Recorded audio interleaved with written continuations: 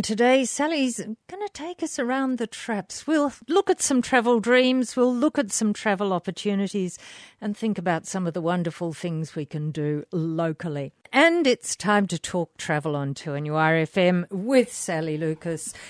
And Sally, well, there are things we can do and things we can't do, and there are some things that make it easier to do what we want to do. There's probably a lot more we can't do than we can, but I mean, at least we may as well take advantage of what we can do. Let's. Because I don't think the world will ever be like 2019. Again, we're always going to have now, I think, some different restrictions and things as to how we do things and when we travel and how we travel. But so at the moment, we know we can't really travel overseas again, and Alan Joyce was saying July next year, which shocked me. I thought it might have been sooner than that. But look, we don't still know that that's not set in concrete either. But I guess while there's still outbreaks all around the world will never open up. And I guess they're waiting on a vaccine, because otherwise how do you stop the outbreaks? Catch-22. One was, should I bother getting my passport renewed soon? So we just say, look, it is wise if it's getting towards the end of its time, because you do need a minimum of 6 months on your passport. So if the bubble does open up to New Zealand, if you're travelling overseas, you need a minimum of 6 months on your passport to get back into the country. Yes. But some countries even won't let you into their country unless they know you've got 6 months in case you got stuck or got ill, you know what I mean? So always have that 6 months in mind beyond your return date into our country.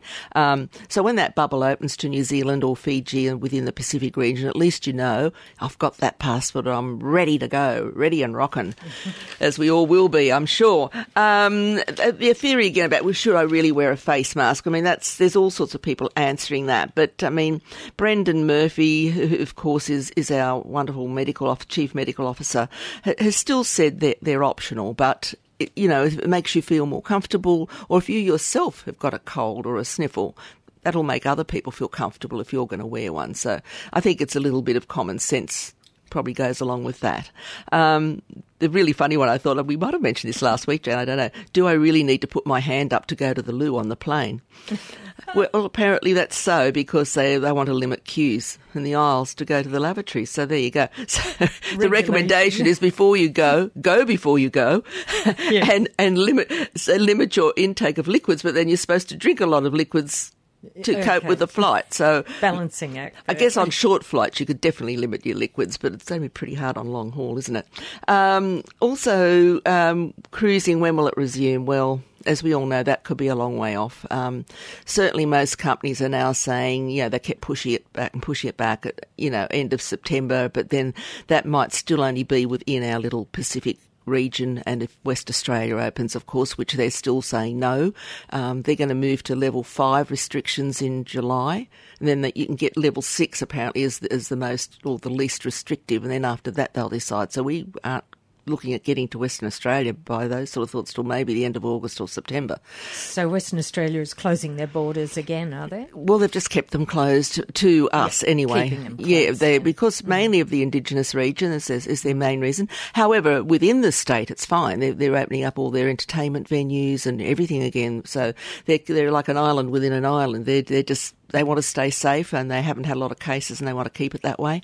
So, the Broome Kimberley, which would be a wonderful thing to do, but hopefully by September we're hoping that that may happen.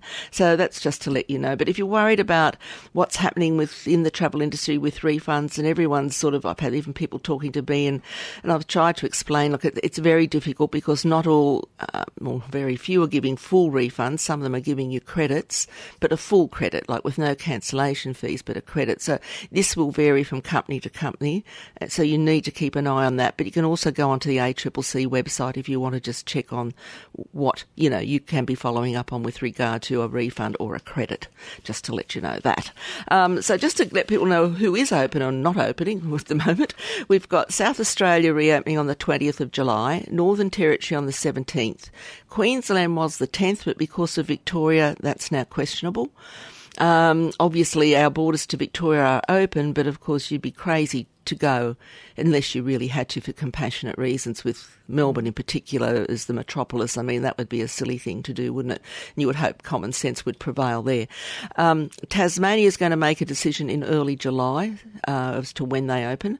Western Australia, as I've said, has made no decision as yet, but we're looking at possibly towards August or even September. Norfolk Island said they were going to align with Queensland and do the 10th of July, but I guess if Queensland defers, then they may defer as well. And Lord Howe Island is the 3rd of August. Right. So Lord Howe Island is part of New South Wales, Yes. but it's still separate as far as going to. Because it's an island, of course, and because of limited medical facilities, etc. They want to make sure that, and they've had no cases there or anything, but they just want to make sure they don't get any. That's the whole trouble. We're talking travel and... well, we've got some pretty good attractions in our own country, Sally Lucas. We certainly do, Jane, and even in our own state, because we need to promote it at the moment. And I didn't realise this. I haven't been up to Byron Bay for quite a number of years. Well, we had a couple of nights there, I think once on our way to the Sunshine Coast when James was up that way, but that's probably 7 years ago now. Anyway, they've got the only solar train in the world at Byron Bay. A solar train? A solar train. Amazing. It's 2 carriages, restored 1949 era heritage train, and it's a 3-kilometre coastal track that links the Byron Town Centre with the North Beach Precinct and the Byron Arts Centre. The journey takes 10 minutes one way or 25 return from North Beach Station. So they've got vintage lounge seats in a first-class carriage, and they've also got a coach class. The train has capacity for 92 seated passengers, additional standing passengers. They've got luggage room for bikes, prams and surfboards as well. Isn't that wonderful to get you around fantastic. Byron? Yeah, so it's just, I thought, wow, I didn't know that. But having said that, there's still so much to do in and around Byron, and you've got so many options. You've got the most fabulous array of restaurants as far as eating out is concerned. You've got the most beautiful beaches. You've got the most easterly point with the wonderful Cape Byron Lighthouse. Then in the hinterland, I just love it. It's so lush at that northern part of New South Wales. And some of the markets, once you go into that, the Shannon was one that I loved. Even the Byron markets themselves, the Bangalow markets. Bangalow's a lovely little town in itself with some lovely restaurants as well. And also lovely shops. But the markets are just so genuine. And there's just so much to see and do up there. It really is. And you're so close to other areas, whether you want to go up to Kingscliff or pop down to Lennox Head or Ballina or, it's a beautiful Mullumbimby. They've got great markets as well. So, consider a little holiday and head up to Byron. I mean, you've got that beautiful resort up there, Elements of Byron, and they do some fabulous wellness packages. They're not like a wellness resort, but they have packages that will include, at your choice, it's not compulsory, yogas and, stretching and all sorts of things. Massages. And massages and yoga classes, and then you can, have bike hire, you can go kayaking, surfing. It's just a very pretty part of our state. If you've not been there or haven't been for a while, just consider it. A little bit warmer than here too, probably. A little bit. Now, just while we were saying that some states are reopening, Jane, I thought we really need, our Tourism Council obviously wants us to get out and spend because we're missing our inbound tourism, which is worth a lot of money to Australia, as you can well imagine. And the average inbound passenger spends $5,200 here. And they don't think the average Aussie is prepared to do that. But they want us to see if we can spend as much as we can. If we're not going overseas, you would have saved you would have been spending far more than that on a large overseas holiday. So let's spend it here instead for a year instead of worrying about overseas. Spread the love locally. Spread the love, absolutely. So look, if you're going up into the Northern Territory, there are some fabulous luxury lodge accommodation if you want to really avail yourself of something special.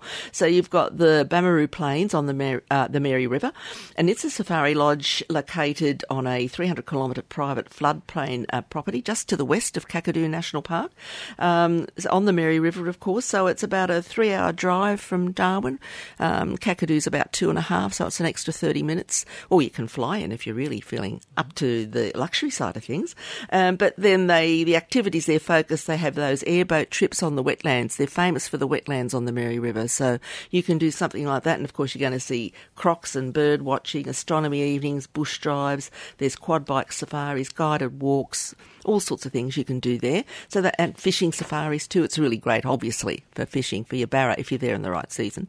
Then you've also got, they have a Davidson Arnhem Land Safaris if you want to do a safari, which is a fantastic thing to do. And you go into Mount Borrowdale, which is supposed to have some of the most fantastic rock art that you will see anywhere, even more amazing than what you see in Kakadu. And you've got the Mount Borrowdale Lodge there, which can be accessed by air or land. It's a 60-minute flight from Darwin, or if you've gone into Kakadu, it's about 20 minutes from Jabiru, which is where your famous Crocodile Hotel is, of course. Then you've got the beautiful yellow waters at Coindo, and you can stay at Coindo as well and do a wonderful cruise. And the sea eagles and the size of their nests never cease to amaze me up there. And the wildlife you even see just driving into Kakadu. We saw just about every animal that I would have seen if I'd paid for on a safari, from Jabiroos to, everything that you could imagine, and beautiful bird life. So there's so much. You haven't mentioned the crocodiles yet. Well, the crocodiles are there. But you don't. The only see. thing is, it's a bit scary if you go up in the wet or the end of the wet, because there's no banks for them to lie on, so you don't know where they're lurking. But if you go up in the dry season, which is now, which is when you can go, you'll see them sunbaking on the riverbank, so at least you know where they are. Yes. Oh, they're fascinating animals. They need to be seen. Yeah, I know. Really yeah, they are fascinating animals. We're talking travel, and Sally Lucas, we know that aeroplanes aren't really flying much at the moment, but when they do, what's it going to be like? Okay, well, I thought we'd talk about the quality of air mainly to start with, because that's probably going to be something people are worried about. High in our minds. Definitely. And I think also what we should all remember now is to travel light as far as your hand luggage is concerned. I think that's a very important issue, that people take a lot of stuff on board, and I don't think that's a good thing from a health point of view either. So, you just limit your hand luggage and have in it, though, what you need in case something ever happens to your luggage in the hold. Yes.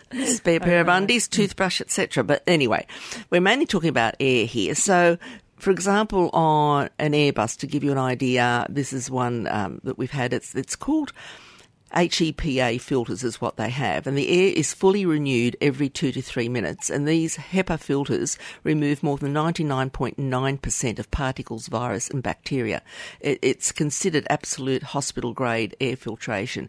So this is renewed every 2 to 3 minutes. So, this is what people might not realise. So it's shown, the World Health Organisation states that research has shown that there is little risk of a communicable disease being transmitted on board an aircraft because of the air being so carefully controlled. So, as I said, ventilation provides a total change of air 20 to 30 times per hour. And most modern aircraft have recirculation systems, and it's passed through these filters, as I said, which can traps all these fungi, viruses, bacteria, dust particles, etc. To minimise the risk of passing on infections, though, passengers who are unwell, particularly if they have a fever, should delay their journey until they have recovered. And if you have a known active communicable disease, you should not travel by airline at all. Airlines can deny boarding to passengers who appear to be infected at all, so they can refuse to uplift you. You can sort of, have a read of that if you want to go onto the WHO website. There'll be more information. WHO being WHO. WHO, World Health Organisation, yes. The other organisation, which is IATA, the International Air Transport Association, it of course is the trade association of the world's airlines, and it sets the universal, global standards of making aviation safe, etc. And their position on containment measures are that, again, is the same, that the risk of COVID-19 transmission on board is low due to the aircraft cabin procedures. As I said, virtually, though, you do have limited face-to-face interaction among passengers by the fact that your seats all face forward. So unless you actually turn to talk to somebody, and you rarely talk over the back of the seat to someone, you've really got to almost get up, haven't you, to see over the seat anyway. So the seat backs sort of act as a barrier in a sense as well, each way. So, I think if you're just sensible, you don't have to wear masks, as we've mentioned. They're optional, and they will probably be offered to you, I believe, once international air starts happening again. And also the high airflow rate from ceiling to floor apparently also reduces transmission going forward or back. So it actually goes up and down rather than backwards and forwards. So there you go. That sounds really great. So the European Union Aviation Safety Agency, along with the European Centre for Disease Prevention and Control, they are also a guiding body on aviation safety within Europe. And they said the main thing is to observe when you're not on the aircraft, or even if you stand up and moving around, to still observe your physical distancing at all times where practicable, to practice scrupulous and frequent hand hygiene throughout your entire journey as well, which I think goes without saying, doesn't it? Reassurance is given that the filters air on airplanes are safe and cleaner than many of us breathe on the ground.